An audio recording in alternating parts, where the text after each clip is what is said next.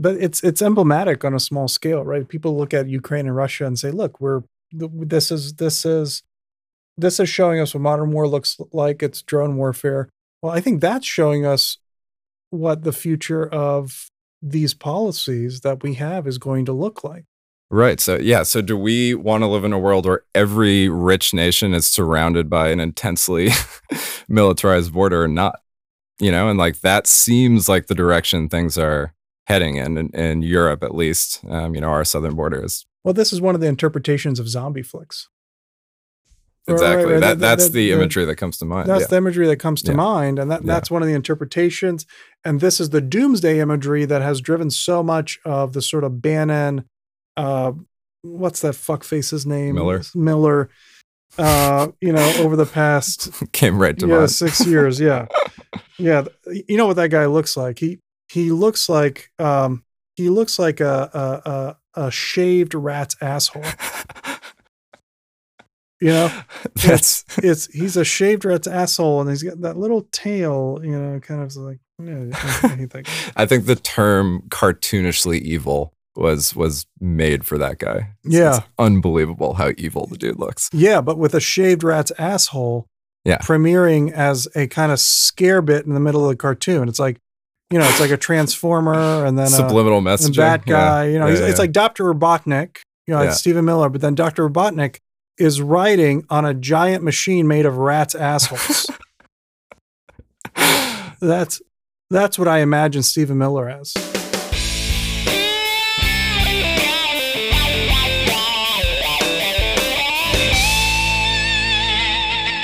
Welcome back to the second episode of 10 Billion People. Now, on the prior episode, we had been called Coming to America. We also had some other names. But importantly, it was listed as 10 billion people. So we are now sticking with that name. My name is Damien DeNoble, and this is Eli McDonald. And on this show, we talk about the most important issue in the world, which is the movement of people between countries, within countries. It is the most politically salient issue that we have. And we are going to be going up to 10 billion people, by about 2054, by the mid 2050s at any rate. And if we don't figure this out, issues of immigration are just going to get so much harder to deal with, and we don't have a good way to talk about them yet. We have too localized of a debate in every country, and we don't realize that actually many of the problems that accompany immigration are problems that need to be solved everywhere, probably at the same time. And hopefully, we'll be talking to experts on the show. We will be talking to people in the know. We will be talking about other folks you might want to listen to. For the time being, it's just the two of us. I'm an immigration lawyer. Eli is a law student, soon to be immigration lawyer, who will be working here next year. He's been working with me for 2 years, and he has lots and lots of really cool immigration experience. And on today's show, we are talking about Nikola Jokic in the second half, because on every show we talk about somebody that you know well. Nikola Jokic, two-time NBA MVP from the city of Sambor in northern Serbia. We're going to look at his kind of immigration background, what it may or may not say about him. But in the first half, Eli, we are talking what? We're talking European Union. We're talking European Union. And the migration crisis, as it has been called. Okay, the migration crisis of 2022, right? Because there have been several. Right. So take us through this. Right. I mean, it's a big topic. It's a big topic. Most of us became aware of this in the 2014s, 15s, as the Syrian civil war exploded, and the famous picture, the toddler on the beach in Greece. Yeah, 3-year-old toddler, yeah, heartbreaking. Yeah, heartbreaking shot. And it really snapped the world's attention to this issue, I think. He was face down in the sand, little shorts, T-shirt that every parent in the world could understand, every sibling could understand. Yeah, if you've seen that picture, you won't forget it. It's similar to the one on the U.S. border of the father and his daughter. So the world in 2014-15, there was a huge response. People flocked to Greece to help. And initially, they were received really well in Greece. They were working together with local authorities. They were hailed as Europe's finest. Really like embodying these humanitarian traits that we associate with Europe and the European Union. The Greeks were hailed as Europe's finest, and the volunteers helping the immigrants, or who was hailed as the finest? The volunteers flooding in. I mean, I think early on, famously Marc Gasol. Oh, really? We are big NBA fans on this show, so most of my reference, Marc Gasol was down there in his off season from the Memphis Grizzlies, helping people on the islands. Wow. Yeah. I think really quickly local governments realized they couldn't do this on their own. So the huge influx of NGOs and aid workers initially were hailed as super necessary, and then pretty quickly it soured. There's a really amazing story that I came across during doing research for this of two young 20-something aid workers who flew to Lesbos. And worked with a really which is one of the islands in Greece. Approximately 9,000 residents, and I think at the peak in 2014-15 there were up to 500,000 people coming in every couple months to Lesbos. 6,000, 500,000 lesbians. Exactly. And that's in the world. Anyway, did that throw you off? I'm sorry. I'm sorry. I'm a lawyer. Please keep going. 500,000 lesbians a month being newly created by immigration. Yeah, they're welcoming people with open arms. And these two aid workers were essentially, doing what 20-something-year-old aid workers do, passing out blankets on the shores, alerting authorities when migrant boats were coming in. And then, to make a long story short, out of nowhere, they were arrested and now face 25 years of peace in prison for their work there. 25 years of peace? 25 years apiece in prison. So a quarter decade each in prison. That would be the greatest prison on earth. It's like you are sentenced to 25 years of peace. That would be, well. Is that Denmark? Who has the famously, one of the Scandinavian countries, like, here's your beautiful room, here's some wooden blocks to play with, get out your rage. Please put the knives back in the knife block in the kitchen when you're done. Leave when you want. But do come back. We like to see you often. I mean, the programming is great. I think they do come back. They do come pretty back often. Yeah. Just an amazing story, and it's emblematic of this shift there. There was a lot of tension rising up as people. Greece was already struggling at this point economically. All these, young aid workers came in. They're bringing their lifestyle with them. They're doing the same work as the locals there. The locals in Greece initially were giving shoes off their feet, really stepped up, and then over time had, given what they could. And then, right-wing media. And then we realized that the 2008 crash hurt Greece more than any other European country, and that this wasn't sustainable. Right. And then this little vacuum opens for the media there. They started publishing the salaries of aid workers. They started, looking at these NGOs in a totally different light. Is this the Golden Dawn ecosystem? Is this the time of Golden Dawn kind of rising up after the crash? 100%. Right? The Golden Dawn is kind of that neo-Nazi, not kind of. They explicitly neo-Nazi party, right? Yeah, coming up. Yeah. So they were one of the ones who played a part in Giannis's story that we did in the last pod. Yeah. Right, he was hiding from Golden Dawn supporters in the streets, maybe even during this time, because I forget. Or no, when did he come into the NBA? 2014, maybe. Yeah, it probably was right around this time. So right around this time, he's kind of there. Yeah, exactly. Greece is emblematic of the shift in like Europe's perception of this, and basically these far right parties took it and ran with it, and before long, we'll get into this a little bit later, but populism starts exploding all over the continent.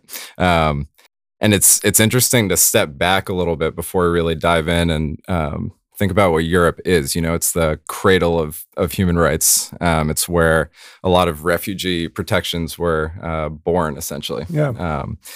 So we're looking at what they stand for internally, and then they're operating these just human meat grinders of borders, in every direction. You don't have an opinion on this or anything. Meat grinders of borders. Okay. Let me stop you. So one thing that you have here that's really interesting is that you posed the question right on that, is like, how has it happened that the Mecca of human rights now operates the most violent and militarized borders in the world? Right. Are they more militarized than we are? I think it's pretty well established that the Spain-Morocco border, specifically, that we'll go into, is the most violent and militarized in the world. And then looking at migrant deaths, the Mediterranean also. Yeah. So I think that's. Don't mind me. I'm just taking notes as you talk. It creates this really interesting dichotomy for citizens of Europe and citizens of the world, especially. Even the U.S. We look to Europe for guidance on refugee and asylum rights, on human rights in general. So is Europe actually perpetuating these rights at their borders, and can they really? Like these ideals. Are they perpetuating these ideals? Okay. Right. I think looking at why people migrate, we don't have to spend long on this. We can spend as long as we like. It's our podcast, and people are listening. That's true. I have some questions already for you. We can, Yeah. Go with the questions first. Well, you said something super interesting. I don't want to go back too far because I think you want to talk about, what in the notes here you have. You want to go take a second to consider why people migrate, right? That's the question you're going to. Yeah. Okay. Yeah. Do we want to talk about that? I mean, that's the question you're really asking. It's like, if they know that this meat grinder exists, even in the most idealistic societies on earth that when it comes to migration, which is in Europe. Right. Yeah. Idealistic. We didn't say best. Nobody sent me an email saying that I'm idealistic. Then why are people still migrating knowing that all of these difficulties exist? Yeah. I mean, really, from my perspective, that can be answered to the EU specifically. Right. And I think if you take a few minutes and look into these people's stories, there's no single answer. There's intellectuals from Cameroon who've gone through every, to the highest echelons of academia in that country and can't find ways to support their family. There's people escaping starvation. There's people escaping political violence. So it's not a homogenous group, and there's not one reason, but there's multiple. There's multiple reasons they come, and I think there's a tendency to look at it as one large group when they arrive at the border, which just isn't the case, I think.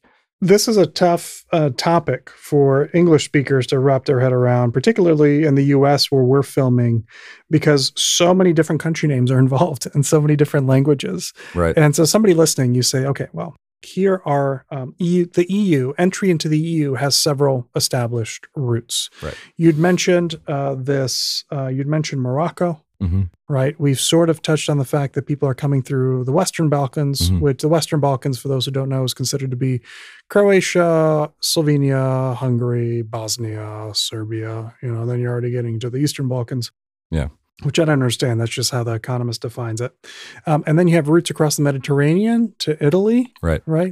And then not so much routes that go around more north anymore. There used to be an older route that would kind of take people all the way north to the coast of France. And, but what happens is these routes change over time, and there's different country entry points. And every country in Europe has a different amount of resources that they can commit to the policing of migrants or to the hosting of migrants. Right. And they have very different politics towards them. So you're dealing with what were created explicitly as ethnic nation states in most cases. Right. The number of ethnicities within the countries, varies. The French, had several languages, but whereas, a smaller country like the Portuguese just had Portuguese, right? It varies, but the point is that they are very autonomous. Right. And so what's happening is after these kind of 2014 to 2016 waves of migrants, which brought by some counts over 3 million migrants into the EU very quickly, is we have had a rebuilding of borders in Europe. Yep. So again, going back just a little bit in history, Europe had been working previous to that for 30 years to get rid of its borders, to make the flow of people much easier. Right. That changed completely the economies of places like Britain. It changed completely the economies of France, Germany. It brought in cheap labor from places like Poland, from places like the former Yugoslavia republics, from Africa, from Northern Africa in particular. And now, after these migrants came in because of these deep humanitarian crises in Syria, other parts of Asia, combined with the ongoing flow of folks from Northern Africa. Don't forget Libya kind of crashed. Right. You have militarized borders, and you have a lot of anger towards migrants. We saw in the following 6 years since 2016 how the United States, particularly people like Steve Bannon, jumped on these events to foment xenophobia in these, in other places like the United States.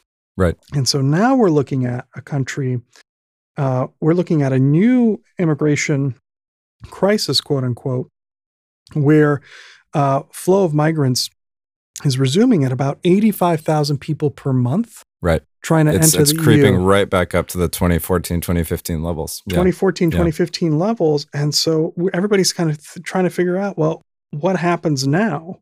Right. You can't go through certain parts. Like all the Balkan republics have kind of put up borders. Hungary is not letting anybody through. Yeah. Right. There is ongoing enforcement at sea, but other things are happening too. And that's the part of the story that you're looking at. But one thing that is really happening that is fascinating is that countries are entering into agreements with other countries outside of the EU to take immigrants en masse and ship them over. Right. Okay. Right. Yeah, and I think there's two other small points that are really interesting. So after 2014, 2015, as you mentioned, the EU poured billions of dollars into its borders, into Frontex, which is the agency that operates its borders. And they lauded, I think it was a 67% decrease in the next 3 or 4 years. So on paper, this was a huge success for them. Yeah. But what we're seeing now and what most people are reporting is it didn't stem the flow, it redirected the flow and just further immiserated the people on these routes. It's like squeezing the balloon. Exactly. It's gonna, like the water goes somewhere. Exactly. This is a balloon. Exactly. And then the second factor now, as these numbers are creeping back up, we have the war in Ukraine. We have 5 million migrants have gone to Poland, and some number of IDPs, internally displaced persons. Yeah. Right. And just a lack of attention because of other huge issues in Europe. So you think, if another photo came out of a toddler on a beach, would there be the same reaction? I think the answer is really no. Is that, people don't seem to quite have the bandwidth now. But also politics has changed, right? So Danish politics in particular, since the late 1990s, with the rise of new parties that were seen originally as being too far right, have created a new political status quo, which is to be very harsh on immigration and to be highly nationalistic in one's approach to handing out specifically immigration benefits. Because there's been this longstanding fear in European countries, which have been much more socialist in the way that they hand out benefits to their people. It's one of the compromises. One of the reasons you form an ethno-national state is the idea that all your people of your ethnicity and nationality are going to benefit from the government services. And so one of the great fears of Europeans that politicians found they could prey on is that, well, these immigrants are going to come in and they're going to take from you what's really yours. Right. There's not enough of the pie to go around. And both the liberals and have shifted what we would say in the U.S. right, though I know that that's a limited concept, but they've shifted to a much more conservative, much more hardline stance on immigration than they were 20 years ago. Absolutely. Yeah, I think all parties have been pulled to the right. And something that kept popping up in the rhetoric of these far right parties is great replacement theory, which is now, a huge buzzword in the US. But that was really, I'm sure that's existed longer, but that was born as a buzzword in 2015 after this initial surge. What is the great replacement theory? There were political parties. Because I told you about it first.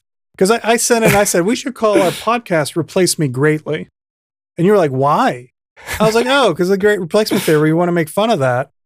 We want to make fun of the Nazis. I just didn't think people who believed in it would quite see it. You don't Unfortunately.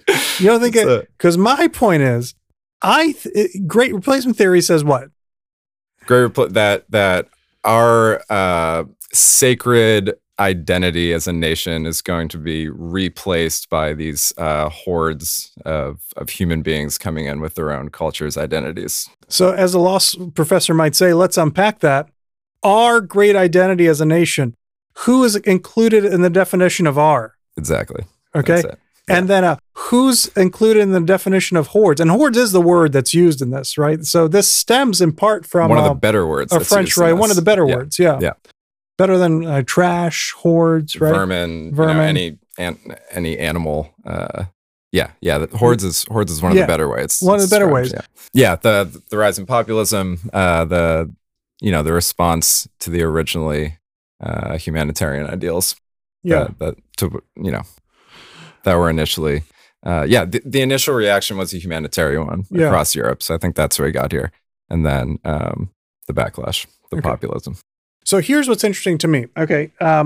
What's interesting to me, and I include Ukraine in this, is that there is always with these events, when the initial images come out of people suffering in Ukraine, you had that family of 4 that was just hit by a bomb blast while crossing a bridge.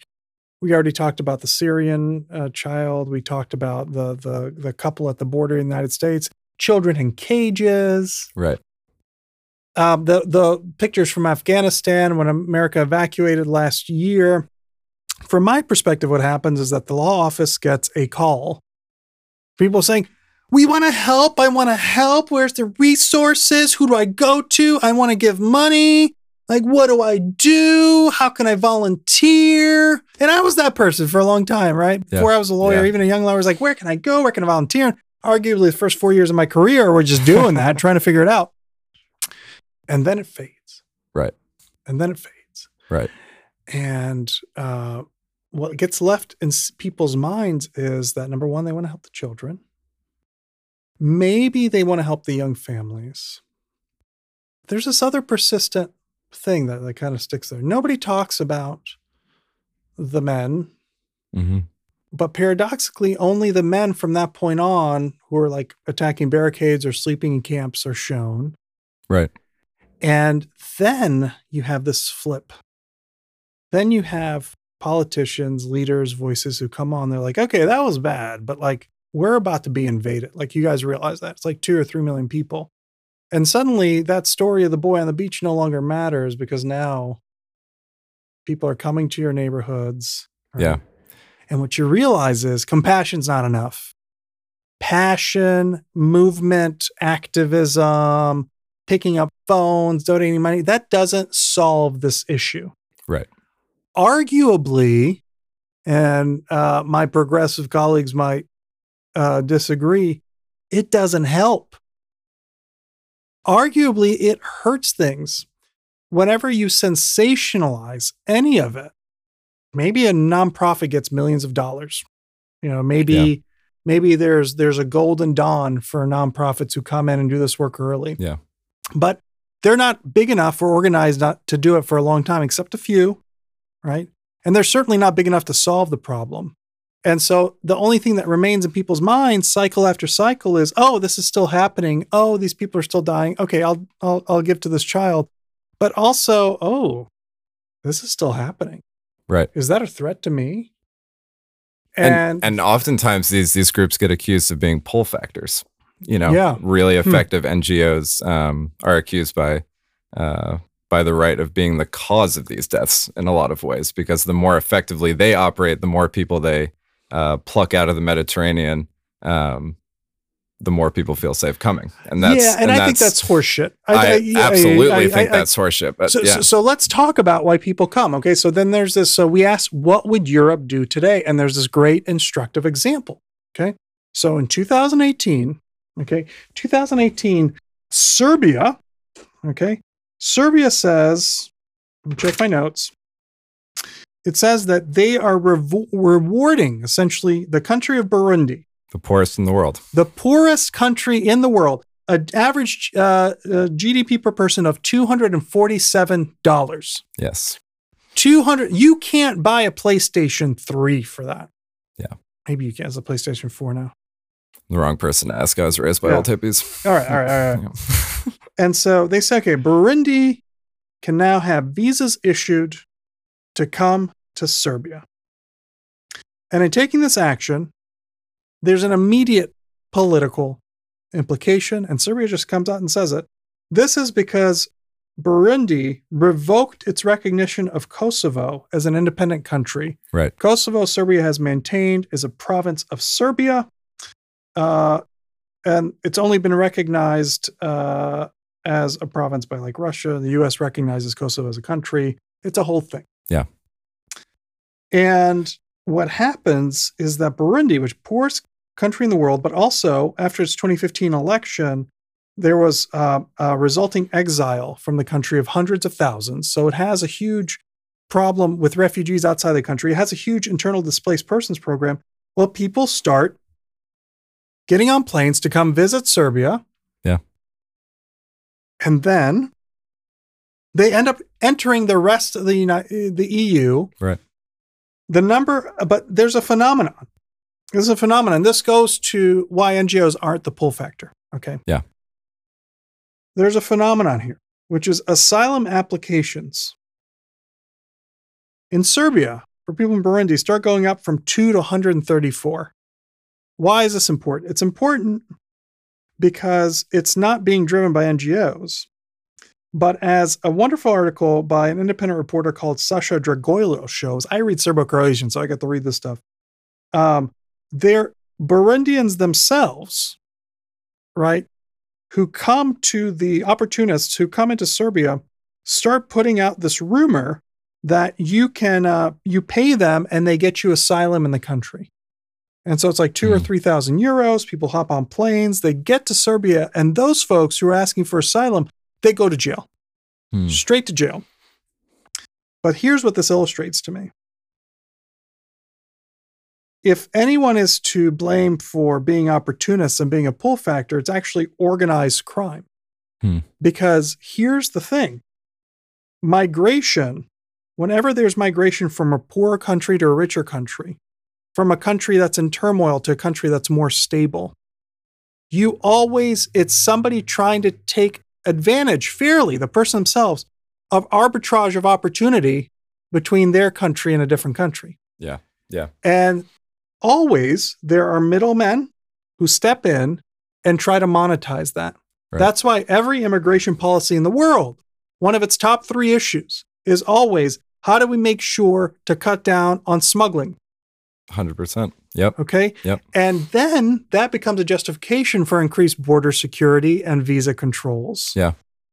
And so I don't think it's the NGOs.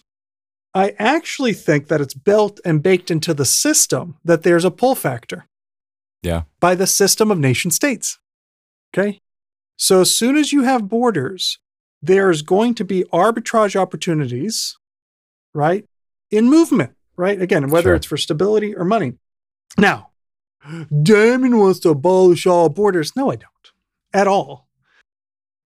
What I'm saying is it's not a problem that can be solved between country A and country B. If country A is poorer than country B, people from country A are always going to want to come to country B. They're going to want to stay there, right? And then country B, it would be illogical for them if they can't afford to bring those people in, for them to let them in.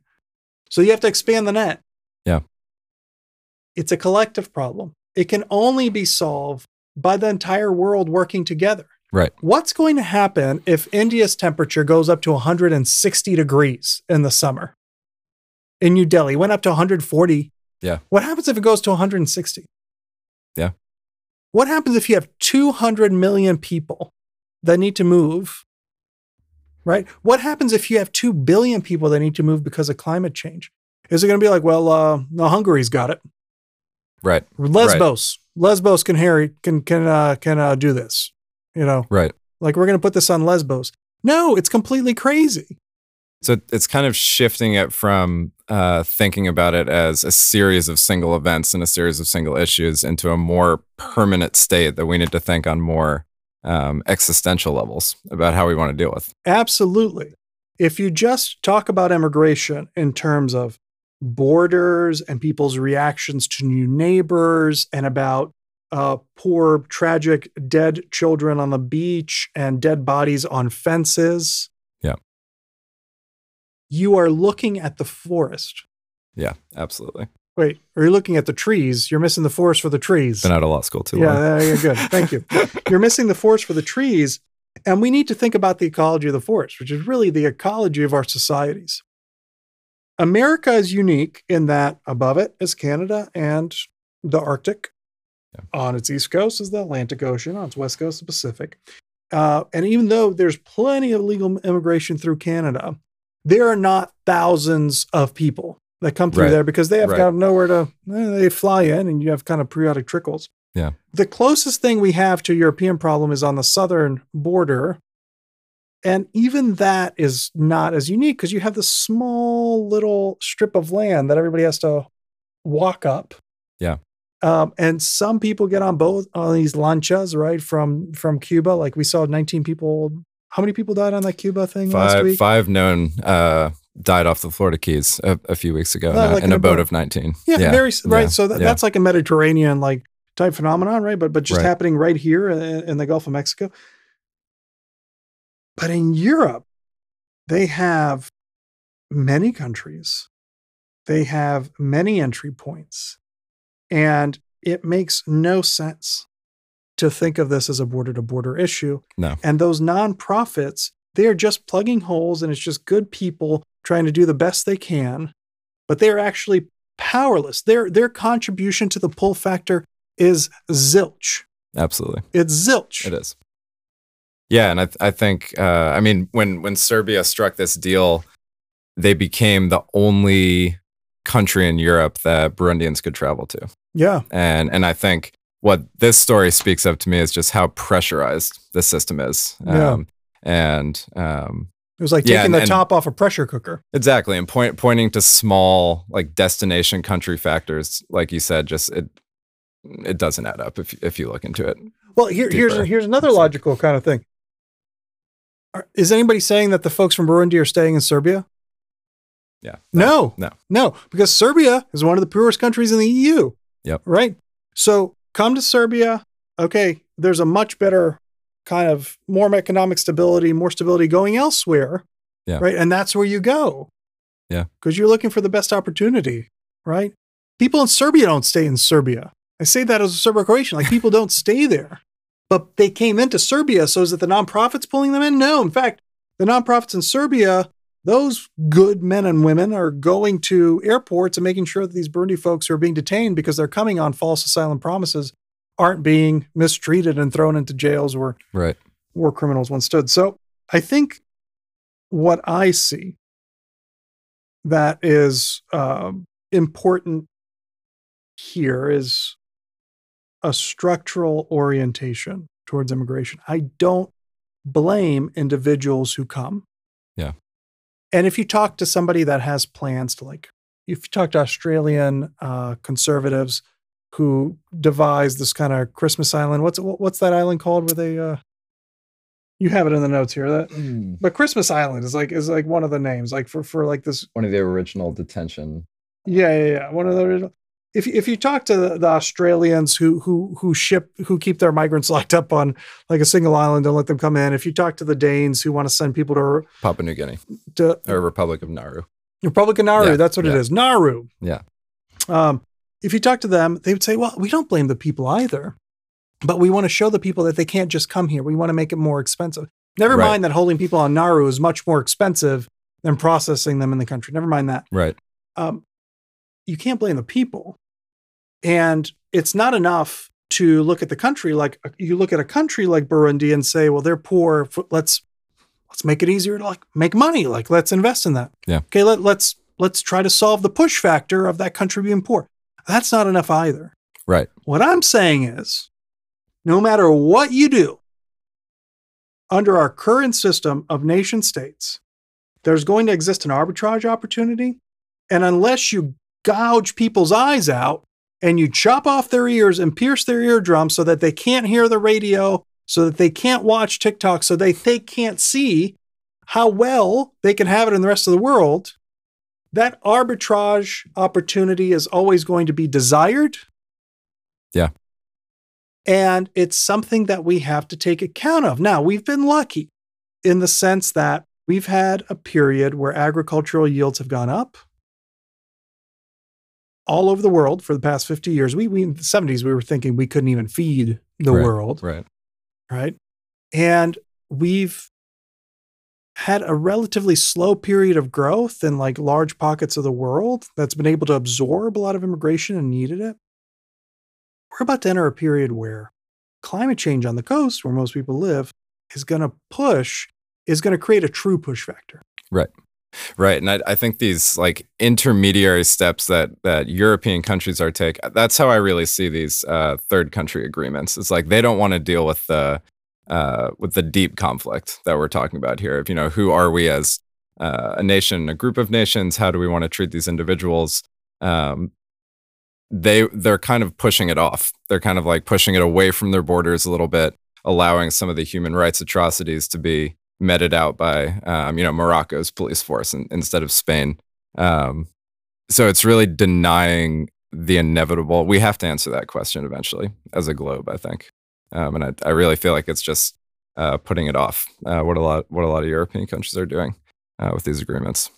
Well, I think ultimately it's going to lead to some really, really horrific scenes, and I'm hoping that the same pattern of oh my god that's horrific, oh let's help, and then just like get tired now. And I mean if any of these borders is gonna kind of lead more people to that realization, it has to be the Spain Morocco border. What's happening there? What's the story there? The story there has been ongoing.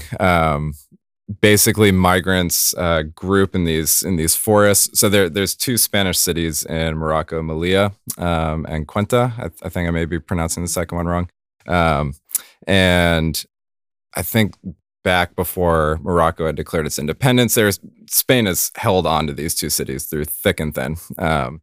And what's happening now is basically the border that they've built around Melilla is the most violent and militarized in the world. It's essentially 6 lines of defense. They've worked out agreements with Morocco. So the Moroccan police are the first line, all the way through to the Spanish Guardia Civil on the other side. And essentially migrants they've developed this tactic where they wait in kind of the hills surrounding Melilla, and then charge the border by the thousands, at best, or the hundreds or thousands.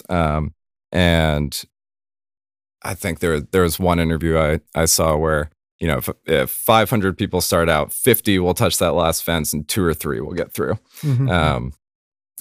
All the while with Moroccan and Spanish police forces cracking skulls, aiming for hands and feet so people can't climb, just like unimaginable atrocity on those borders. And it's been going like this for years. And I mean, I can't imagine a more hopeless chance at crossing. Just like pouring yourself against this militarized fence. Do you but it's emblematic on a small scale, right? People look at Ukraine and Russia and say, look, this is showing us what modern war looks like. It's drone warfare. Well, I think that's showing us what the future of these policies that we have is going to look like. Right. So, so do we want to live in a world where every rich nation is surrounded by an intensely militarized border or not? And like that seems like the direction things are heading in Europe, at least, our southern borders. Well, this is one of the interpretations of zombie flicks. Exactly. Right. That's the imagery that comes to mind. That's the imagery that comes to mind. And that's one of the interpretations. And this is the doomsday imagery that has driven so much of the sort of Bannon, what's that fuckface's name? Miller. Over the past came right to mind. 6 years. Yeah. Yeah. You know what that guy looks like? He looks like a shaved rat's asshole. He's a shaved rat's asshole, and he's got that little tail, kind of like, I hate that guy. I think the term cartoonishly evil was made for that guy. It's unbelievable how evil the dude looks. Yeah, but with a shaved rat's asshole premiering as a kind of scare bit in the middle of the cartoon. It's like, it's like a transformer and then subliminal messaging. And that guy, it's like Dr. Robotnik, it's Stephen Miller, but then Dr. Robotnik is riding on a giant machine made of rats' assholes. That's what I imagine Stephen Miller as. Rats, assholes of immigrant origin, I must add. Yeah. If we're talking about his family, but yeah. Yeah. They're a bunch of assholes of immigrant origin. Yeah. Now, everybody's like, feel bad for Stephen Miller's family. I'm like, no, I'm not. No, I'm blaming the family here. He didn't just like wake up one day in high school and was like, you know what? I'm going to go give a speech demonizing my Mexican classmates. That's what I'd love to do. I just don't think. I mean, he is supposedly from a liberal Jewish family, Eli. Yeah, so he is supposedly, but I never bought that. But given the fact that today that we're filming is post Kanye on Alex Jones Day, I really don't want to go around blaming Jewish families for anything. Fair. Okay. I feel really disgusted at how mainstream anti-Semitism has become. Yeah. All right. I think before we move on, an interesting tidbit legally is how European laws and international laws are just being forgotten at a rapid pace at these borders. What's happening? There's tons and tons of video footage reporting of this Moroccan border of illegal pushback. So basically under EU law, still once your feet touch soil, you're supposed to have an interpreter, legal representative of some sort, and a few other protections. And that's not happening at all. There's a video I saw of a literal door in the border fence, kind of near where the border wall hits the Mediterranean in Melilla. Yeah.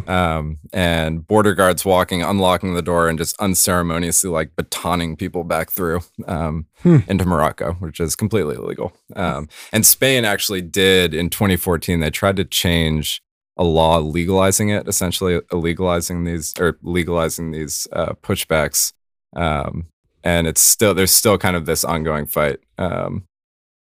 Because it's still illegal under EU law, but Spain is basically. But how many reports of that do you get from Customs and Border Patrol and from Mexican border officials? Yeah. Right. It's if you don't see it, like it didn't happen. Right. And so that's always going to be a part of it, right? It's all like very messy and ugly. But we didn't finish the Burundi example, right? So 2018.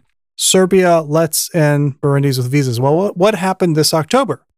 They ended the program because Serbia came under immense European pressure, and European officials were arguing that this was now a security threat to the rest of Europe. Yeah. And they were leveraging the Ukraine war as a reason that this should be turned off. Right. And at the same time that this is happening, right, there's been all these like intermingling things, like the rise of mafias across the continent in Europe that are trafficking in people and drugs. And it was even said that this makes those stronger because some of them are thought to come from Serbia. And so what seems like on the surface, a pretty, I don't know, like a harmless thing, just letting a country get a visa. Right. To come to Serbia, letting some very small country Burundi became a major issue. Right. And it wasn't, to be clear, it wasn't domestic political pressure that led to the closing. Right. It wasn't domestic political pressure, although I haven't had enough time to search. I would guess, knowing the people from my region of the world, that I don't think there were too many happy faces when people from Burundi walk around Belgrade. Because I know how they reacted to when China used to smuggle people through Serbia, excuse me. Interesting. There used to be 50,000 Chinese that lived in Belgrade around the 2000s, right? And they were all being smuggled to workshops. So it's an ongoing thing. All right. So we had a very far-ranging discussion without any conclusions. Folks, if you're looking for an academic discussion, this is not your channel. We're really trying to touch on it. We are really trying to kind of highlight things for you, trying to make it somewhat entertaining. But we are going to go into a second part of our podcast. Okay. And this ties in because in the second part of our podcast, we always talk about somebody famous and what their immigration story is. And today, and they're usually going to be a sports athlete of some sort because we're just two dudes. We're just two dudes in a field dominated by women. I have to point out 90% of immigration lawyers are women, and they will tell you themselves they are better at this job than men. They'll tell you that themselves. You don't have to ask me. Ask any female lawyer what they think of male lawyers. So we're pushing back on stereotypes by only talking about sports figures. That's right. And by not having precise academic notes on any subject of note that we discuss. We are totally proving these women wrong and about being unprepared. Okay. Nikola Jokic, the practitioner of the Sambor Shuffle, the man who can pirouette into a one-footed, left-handed fadeaway from the corner without leaving the ground. And looking entirely unathletic. It's amazing. The man whose only running came at the expense of the neighborhood ice cream truck, who was so unathletic he could not even do a single push-up when he joined the NBA. The two-time reigning MVP of the NBA with the highest player efficiency rating in history, topping even the great Michael Jordan and Wilt Chamberlain. Wow, I did not know that. Nikola Jokic, 1995, born in Sambor, Serbia, which is why it's the Sambor Shuffle. He has two brothers, both older, both giants. Yep. Sambor sits in the northwestern part of Serbia. And the northwestern part of Serbia is part of an autonomous province called Vojvodina. And the land, the place where Jokic was born, my theory that I'm going to present to you here is that its immigrant story is the more important one. Here's Jokic's immigration interview. 1995, he's born. He comes to the NBA probably on a P1 or O1 non-immigrant visa. Right. Okay. Now as the MVP, he has extraordinary ability. He could apply for the EB1 green card and actually become an immigrant. I don't know. For those folks watching, the reason we say international players and not immigrant players is because most international players aren't immigrants. They have non-immigrant visas. Right. And I actually wondered, can everybody get EB1s? If you're just a scrub in the NBA, can you get an EB1? Question for another day. Yeah. Do you have to become an all-star to get a green card? How extraordinary is your ability? Should we be talking differently about international players? When they make an all-star team, we're like, oh boy, he's got that green card money. Yeah. He's putting up green card numbers. He's putting up green card, Yeah. That'd be funny and probably vaguely racist or not so, but not really. No, but it'd be informed because somebody's like, that's racist. You'd be like, no, I'm talking about the EB1 category visa of extraordinary ability, right, which is handed out those with internationally recognized extraordinary ability. Okay. But he's actually probably a non-immigrant in the U.S. Here's the elements of his immigration story. Okay. I'm going to get to why his land is most important. But first, his brother played basketball at Detroit Mercy. Yep. Okay. So his brother was probably here on an F1, which is what most college players are, F1 student visa. Yep. Played at Detroit Mercy. His now wife, she finished a degree at Metro State University in Minnesota. Okay. His older brother, whose name is Strahonia, which literally means scary one. Strach is fear, and one to be feared. That's too good. He played basketball in and around Europe and now lives in Colorado with the boys. Okay. And I don't know what their immigration situation would be. Maybe they got petitioned for, but we know that brother petitions take like 14, 15 years. That could be another interesting topic is the family of family. Well, I bet you, I know what it would be. If he's on an O1 sports visa, they would be on O2 visas helping the O1 person. Okay. That's how you could bring in the family members. He goes O1, they go O2 where they're his assistants. Oh, wow. Interesting. Right? Yeah. Okay. Yeah. This is kind of like sports visa. Okay. But why is his country interesting? Okay, so we spent first part of the episode talking about how your citizenship defines your perception of opportunities elsewhere, how the mere existence of nation states actually bakes in the fact that people are going to move around because some states, frankly, are better than others. Yep. Okay, when it's $247 a year that you're making in Burundi, almost anywhere seems better. Right. Okay. I'm not a moral relativist about it. Yeah. We also got to touch on the fact that your perception of justice may be, well, we didn't touch on it, but I'll touch on it. Your perception of justice can be different depending on where you're born. I have friends, I have a doctor friend in Croatia, really successful as a company. And he goes, a large part of what I could be was decided by where I was born. Right.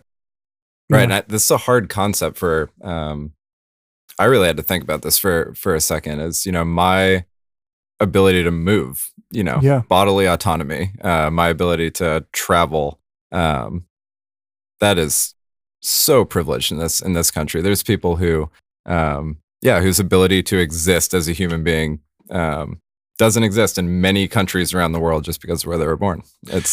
Let me ask you this. When you realized that you were like a fair-haired, blonde-haired stud that could ride motorcycles in a country free from helmet laws, and you decided you were just going to travel across a massive continent, which just happens to be a single country, on your motorcycle with your shirt off, to ride alongside Trump's wall, did you think to yourself ever, God damn, those Burundians couldn't do this?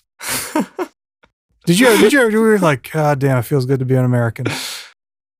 Honestly, no. It's like, it's so far, for most of my life, it was so far,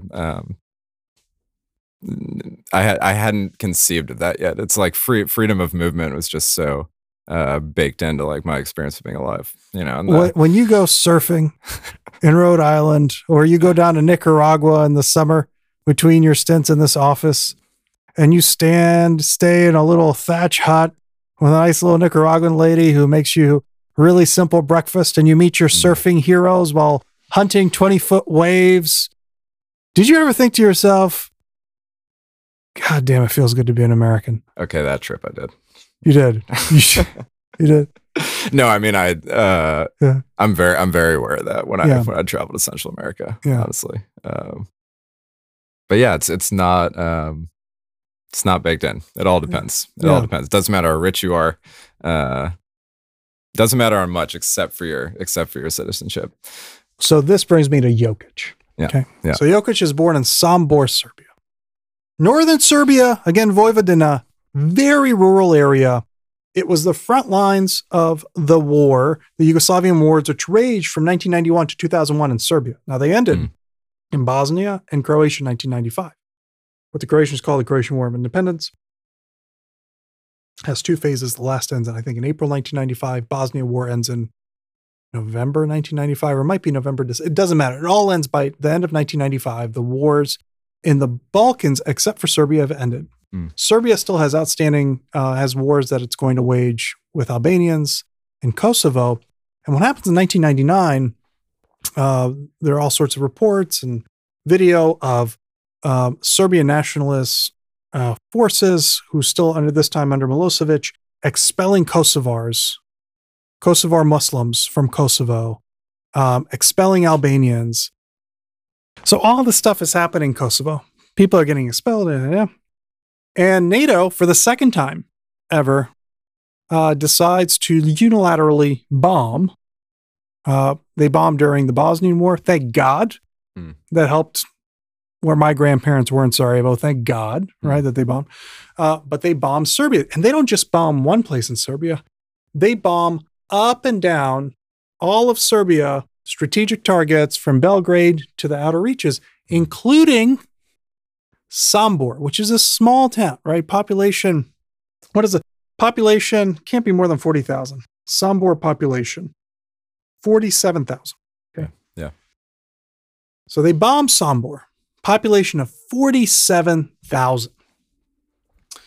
But it's very rural. 47,000 is pretty big from Serbia. Okay. Right. Pretty big. Okay. Why do they bomb Sambor? First of all, Sambor is at the intersection of Hungary, Croatia, and Serbia. Okay. So it's a strategic point, and there was military there. Yeah. They had two different gas companies, oil companies, had their depots there. Those were bombed. But there's also an intelligence center there where some reports that I've been able to find show that people, Croats and Bosniaks, who were taken to concentration camps as prisoners of war, would first be interrogated in Sambor and Novi Sad. Oh, interesting. Okay. Yeah. Sambor itself has a memorial to fallen soldiers from the Yugoslav wars. So we know that people from there fought. And that would make sense because the most violent front lines were along its edges. Okay. Vukovar was the greatest massacre of Croatians took place, is 60 miles south of Sambor. Or no, 43 miles south, 60 some kilometers south. 43 miles south. That's the distance from Durham to Raleigh, from Hartford to New Haven. Yeah. All right, that's a small distance. This is where Nikola grows up. Okay. But not only that. So I'm not saying he's a Serb nationalist. Go with me here. Okay. He sits at the intersection of these wars. So he grows up during a time of intense battle and he feels it. And I know his brothers felt it and his father felt it. Okay. All this energy is in the home. It's in the town. Okay. That tension. He is there during the bombing in 1999. So if, you can imagine what a giant depot full of oil getting bombed is going to sound like when it blows up. Right. Right. Right. And I hope we can show the video we found of this, of one place in Sambor getting bombed directly by NATO bombs. There's actually a video of it. He experiences that. His brothers experienced probably the frontline warfare, right? And what that was like and the deprivation during that period. Yeah. Here is the history of rulers in Sambor. Okay, that being said, so this is at the intersection now of Hungary, Croatia, Serbia. This is a place where there's always been warfare. This is since the birth of Jesus, because the West won the war, the real war, as Louis C.K., who we don't like or love, or we don't like. I don't know. No, Louis C.K. Who we're conflicted about, I guess. All right. Here's the history. The Celts, then the Romans, then the Goths, then the Gepids, Gepids, never heard of them. Then the Huns, heard of them. Yeah. The Avars, haven't really heard of them. Sounds like a condiment to me, like Avar. Then the Bulgarians, then the famous country of Monrovia, then the Byzantine Empire under the Bulgarians. All right. Forgot about that chapter. Then the Kingdom of Hungary. This is 11 or 1200s. Then the Ottoman Empire. Then there's a Habsburg rule, right? The Habsburg monarchy. And first it's Hungarian crown land, but then it becomes Austrian crown land. Those Hungarian, Austrian historians among you can correct me on that. Among all 120 listeners, I'm sure there's one of you. And then the Kingdom of Yugoslavia. Okay. Nazis occupy it. And actually, they kill all of the Jews. So Serbia is the first Judean-free state. And there's a record of Sambor of over 900 Jewish individuals being shipped to Auschwitz or one of the concentration camps. Okay, so that's there. That's the land that you live by, in. Right? Yeah. So, well, it's farther north, but the experiments on liberating, making a country Judean-free began in Serbia. Okay, this has always been the land of terrible experimentation. Socialist Yugoslavia, and then Serbia. Okay, so that's 1, 2, 3, 4, 5, 6, 7, 8, 9, 10, 11, 12, 13, 14, 15, 16, or 17. Okay? That's a lot of change to a map upon which one's house stands. Okay? So imagine you're Jokic. Imagine you could live to be 2,000 years old. If you just stood on the land where you were born and raced your horses, right? And shot basketball, you would have exchanged citizenship identities like 16 times. Okay? So he became a type of, he developed immigrant identity just standing exactly where he was. And he experienced arguably much of the pain of displacement by being present during bombing. Right. Okay? And so he's this kid that grows up in this town, which is really small. 47,000 sounds big in a way, but really it's a small town center that you can walk through in 3 minutes, according to his brother reading the interviews. Right. Like a lot of these places, and then it's just farmland and forest. And he, as Serbia's coming back post-war, 2001, it remains poor. I have to just underline how poor Serbia is. Still. Especially in its kind of hinterland. Yeah. And he makes a life for himself raising horses. But then you have to look at the opportunities that he has. There were no jobs in Serbia after the war. There are very few jobs now. Most people who can leave. He was a good student. He liked going to school. But he and both of his brothers and his wife, who grew up in the same town, all went abroad. Isn't that interesting? Yeah. You talk about where you're born, what kind of opportunities you see. Look at me. Yeah. I went abroad. Yeah. I was part of a Serbo-Croatian home. We couldn't stay anywhere. My dad was in the JNA army when they were purging Croatian officers. Wow. There was no safe place for us to go. And it was like, well, we're going to go abroad. And for him, it was like, okay, well, his family said, well, I don't know that. We don't know much about university. I don't know about that. But you guys can play basketball. Yeah. It's not a surprise that Croatia was second in the World Cup 4 years ago. It's not a surprise that Yugoslavia has world championship teams. Serbia has world championship basketball teams, handball teams. Do you know why? Because there, you either work abroad or you get good at a sport. Yeah. That's the way out. That's the way out. Yeah. Right? You can certainly draw parallel. Like if I look at the NBA is a black league in the United States. Yeah. But it's also a league full of Serbo-Croatian white guys. Yeah. Yeah. And sure, okay, they're big, but there's big people everywhere. But that's what you do. Right. That's the opportunity. So I look at Jokic, and he has this reputation of being a quiet guy. But you read the Serbian media, it turns out he is a quiet guy, hyper-focused on family. He says all he wants to do is be a good father and race his horses. Here's the cool thing. So, that has always been an area where there's been a military outpost. Yeah. And in the 1600s, it was famous in the Hungarian Empire and then the Ottoman for having strong horsemen who made up cavalries of these armies.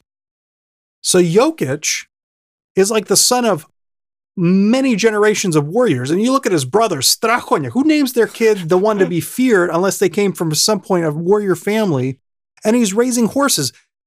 The NBA should be so afraid of this guy. This guy's literally a fucking cavalryman raising horses. He's telling you what he is. He's like, I'm a killer, son. I'm a killer. I'm a quiet killer. I raise horses. Who grew up having his homeland bombed and giant petrochemical stations blowing up around him in 1999. You think you're going to shake this guy at the free throw line? He's going to make that free throw.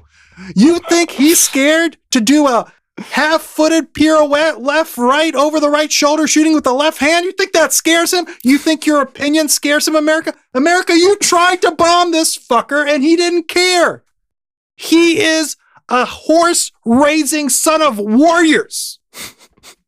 That's what his immigrant identity is about. Man. I think he's going to win 10 MVPs. I think 2's not enough. Yeah. People, who else they doubted? Djokovic. The tennis player. Yes. He's never going to be great as Federer and Nadal. I saw Federer and Nadal. First of all, they probably take PEDs. Second of all, my guy's going to take him too. Third of all, I did not think he was going to become an anti-vaxxer. I was disappointed in that. That was unfortunate. Yeah. That was unfortunate. Yeah. But you look at this guy and he says, listen, he had a couple of small controversies in the NBA, but his whole goal is to go back to Sambor. Right. Because he says, I find peace there, which is an extraordinary thing to say. Considering the history. Considering the history and the immediate history that he went through, but home is home for him. And that is that's a very key part of any immigrant identity. Right? Absolutely. What is one of the statistics that one of the facts you'll hear quoted that frequently surprises people? Our population, undocumented population in the U.S., has gone down from 12.5 million at its peak about a decade ago to about 10 million now. Much of which is attributed to Mexican nationals growing older and going back home. Yeah. Right? Yeah. Which highlights this myth that everybody comes to the U.S. really wants to stay here. That is a huge myth. Yeah. Absolutely. Maybe you should enjoy that Mexican restaurant that's in your town because it's going to be here for about 15 years. Yep. And you better learn how to cook that food if you want to enjoy it, 30 years from now. Because that person rightly, loves their home maybe, right? Right. Maybe they were here because there was a flood. Maybe they were here because there was a hurricane like in Guatemala. Maybe they were here because the Zetas cartels took over everything, and maybe that gets better. Right. And so, guys, let's enjoy this MVP. from Sambor. Yeah, cheers. To wrap this up, anything you want to say to wrap this up? I'm still just picturing him on one of his war horses at center court. Warrior. Yeah. Everybody talks about Garnett's like, I'm a warrior. It's like, no. First of all, you would have been a good one. Garnett would have been a good warrior. Berserker. Yeah. But second, you're a Celtics fan. I know you appreciate it. I know what I'm talking about. But Jokic, people think he's soft because he raises horses. No, those are war horses. Those horses, under the Hungarians, killed some Ottomans. Under the Ottomans, they killed some Germans. Yeah. This guy's killing everybody. And on that note, that was the second episode of 10 Billion People. We'll see you on the next one. Damien DeNoble, Eli, Frontier Dickwell.